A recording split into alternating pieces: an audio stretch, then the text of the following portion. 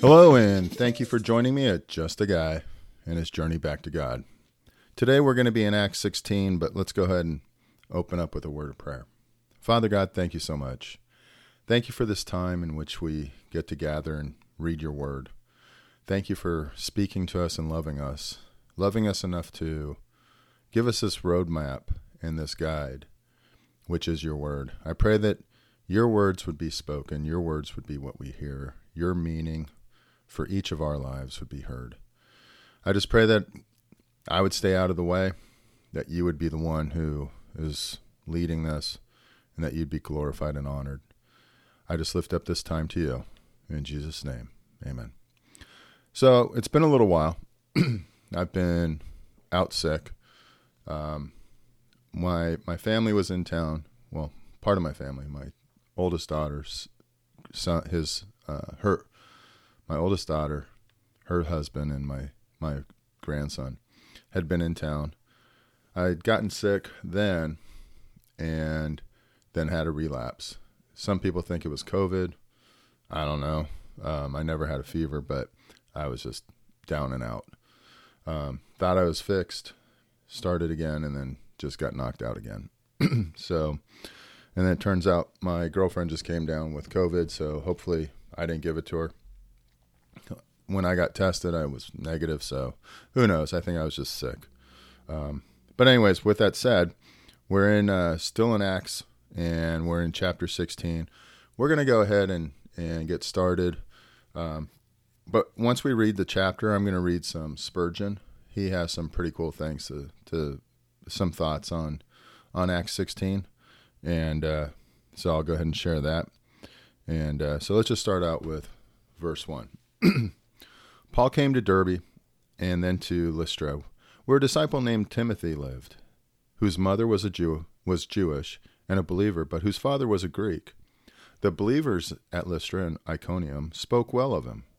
Paul wanted to take him along on the journey, so he circumcised him. Man, when I read that the first time, it's just like, wow. So he circumcised him because of the Jews who lived in that area, for they all knew that his father was a Greek. As they traveled from town to town, they delivered the decisions reached by the apostles and elders in Jerusalem for the people to obey. So the churches were strengthened in the faith and grew daily in numbers.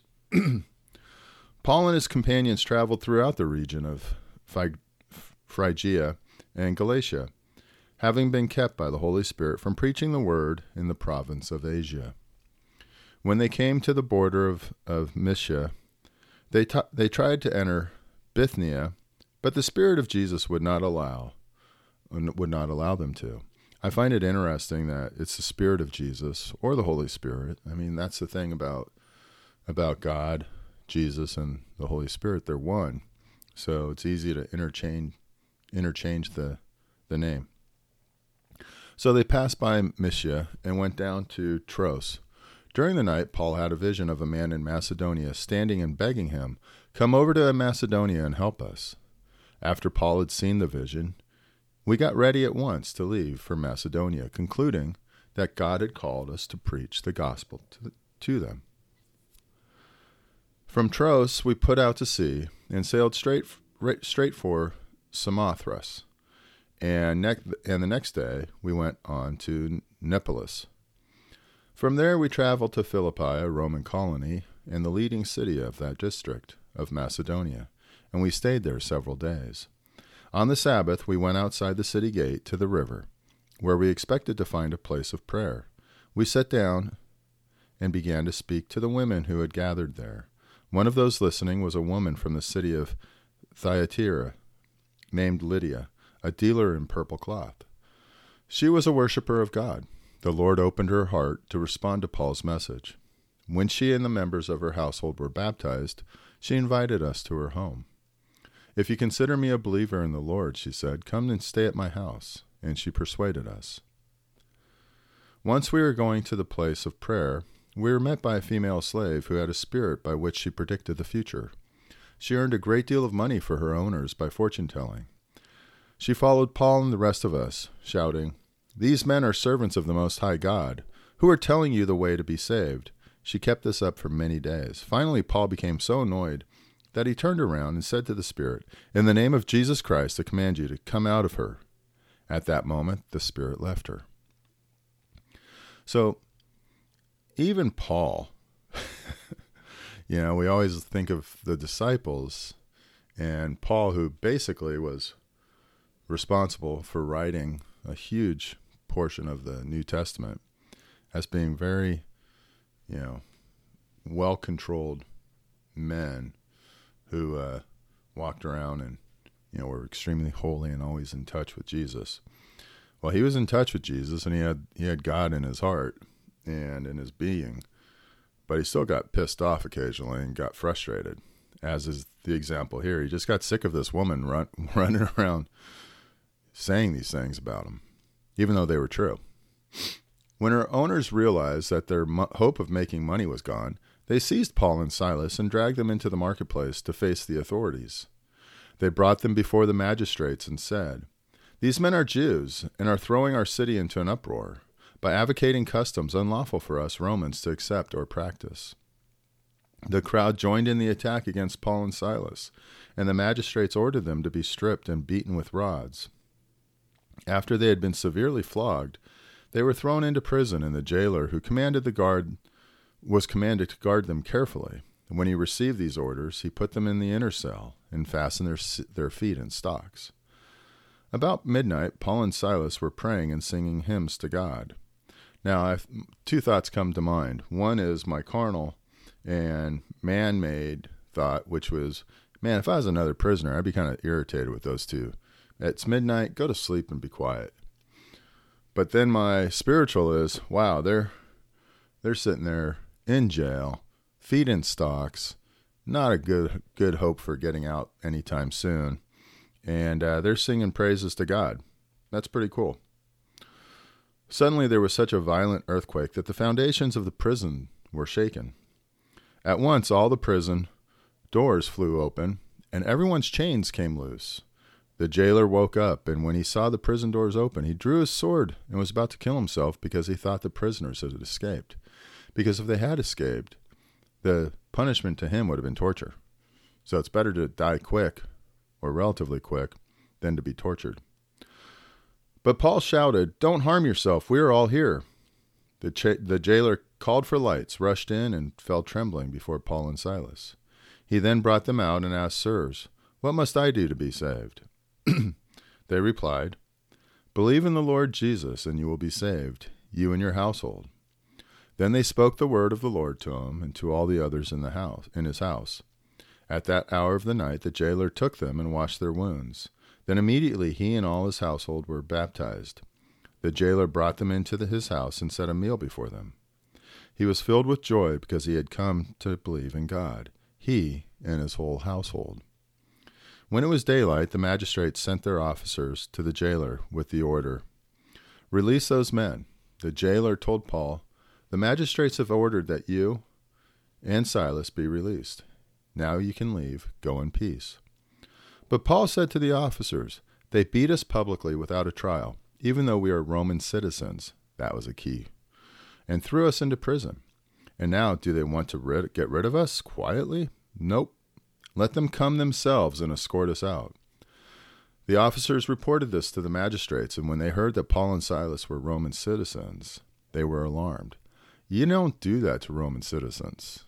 The Romans and Roman citizens had rights that others didn't. They came to appease them and escort them from the prison, requesting them to leave the city. After Paul and Silas had come out of the prison, they went to Lydia's house, where they met with the brothers and sisters and encouraged them. Then they left.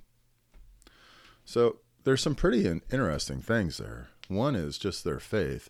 Hey, they have a dream, and because they're so in tune with God, they're like, all right, we had a dream. He's telling us to go, and we go. Then when they're beaten and shackled, in the middle of the night, they're still praising God and singing hymns. I mean, I would like to think I would do that, but I'm going to be candid. Even when I was sick and not feeling good, And I was still able to function. I cooked my own dinners, or at least something to eat. It's not like I was like deathbed. I just felt like death warmed over at times, but I didn't really sing. I wasn't singing and praising, that's for sure. So it's amazing when you have that relationship with God. And I'm striving for that. I'm not there. I admit it. I get it. So with that, I just want to turn over and look at a little bit of what A.W. Tozer has to say about one set of scriptures in that chapter. He focuses on Acts 16, verses 30 and 31, where it says, "He then brought them out and asked, 'Sirs, what must I do to be saved?' They replied, 'Believe in the Lord Jesus, and you will be saved, you and your household.'" And he says, he has two sections I'm going to read. They're both, they're not too long. No, the first one comes from his book, Who Put Jesus on the Cross? "No man has any hope for eternal salvation apart from trusting completely in Jesus Christ and his atonement for men. Simply stated, our Lord Jesus is the lifeboat, and we must fully and truly be committed to trusting the lifeboat.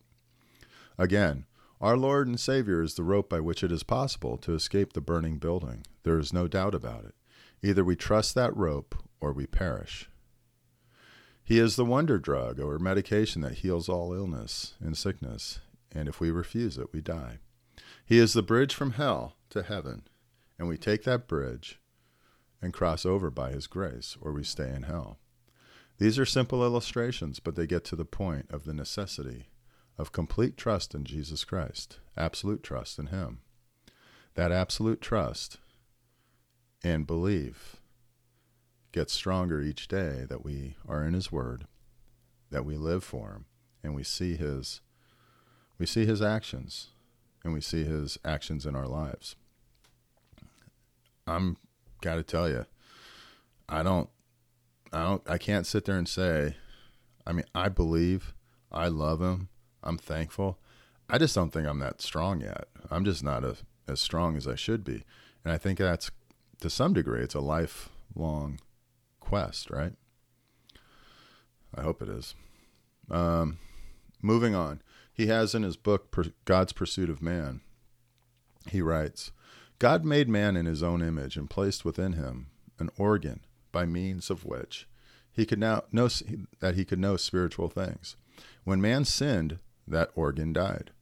Dead in sin is a description not of the body, nor yet of the intellect, but of the organ of God knowledge within the human soul. Now men are forced to depend upon another, an inferior organ, and one furthermore, which is wholly inadequate to the purpose. I mean, of course, the mind, as the seat of his power of reason and understanding. Man by reason cannot know God. He can only know about God. Through the light of reason, certain important facts about God may be discovered. And here he's quoting, since what may be known of God is plain to them, because God has made it plain to them. For since the creation of the world, God's invisible qualities, his eternal power and divine nature, have been clearly seen, being understood from what has been made, so that people are without excuse." And that's Romans 1:19 through 20. Through the light of nature, man's moral reason may be enlightened, but the deeper mysteries of God remain hidden to him until he has received illumination from above. The person without the Spirit does not accept the things that come from the Spirit of God, but considers them foolishness, and cannot understand them because they are discerned only through the Spirit. And that's 1 Corinthians 2:14. When the Spirit, and this is the final part, when the Spirit illuminates the heart, then a part of the man sees which never saw before. A part of him knows which never knew before, and that with a kind of knowing which the most acute thinker cannot imitate. He knows now in a deep and authoritative way, and what he knows needs no reason to prove. His experience of knowing is above reason, immediate, perfectly convincing, and inwardly satisfying. That last part is that's pretty much the crux, right? And when I street witnessed, I used to tell people, they'd say, "How do you know?" And I'd be like, well, the change that happens in me, that has happened. just the change that happens within my heart and who I am, the way I speak, the way I behaved, the way I looked at other people was not one of the same condescension, arrogance, and jerkiness that I used to. So how do you know? Well, it changes you. And I know it has changed me. Reflecting back up above on the previous statements by Tozer, has it changed me to the point that I know that I'm like completely and steadfastly, I don't know, or absolute, I guess I do have absolute trust in him, but it's the absolute trust to then, if I had true absolute faith, I'd be able to say to that mountain, move, right? There's always that slight doubt if I were to do that. I've thought about that quite a bit. So I don't know if I'm absolute or not. But anyways, those are just the thoughts and the ramblings of me still on a little bit of medication. Anyways, I hope you have a wonderful day. Let's just close this up in prayer. Father God, thank you. Thank you for this opportunity to be together. Thank you for your word. I lift it up to you, and I just pray that your words would go out and be fertile, that they would touch others, and that you would be honored and glorified, that they would get to know you more, and that you would be the one that they live for. I just lift up this time. I thank you for these friends. I just pray you watch over them and keep them safe. May this be a beginning of a good day, and that you would be the one that we live for, and that our faith would grow so that we can say to the mountain, move.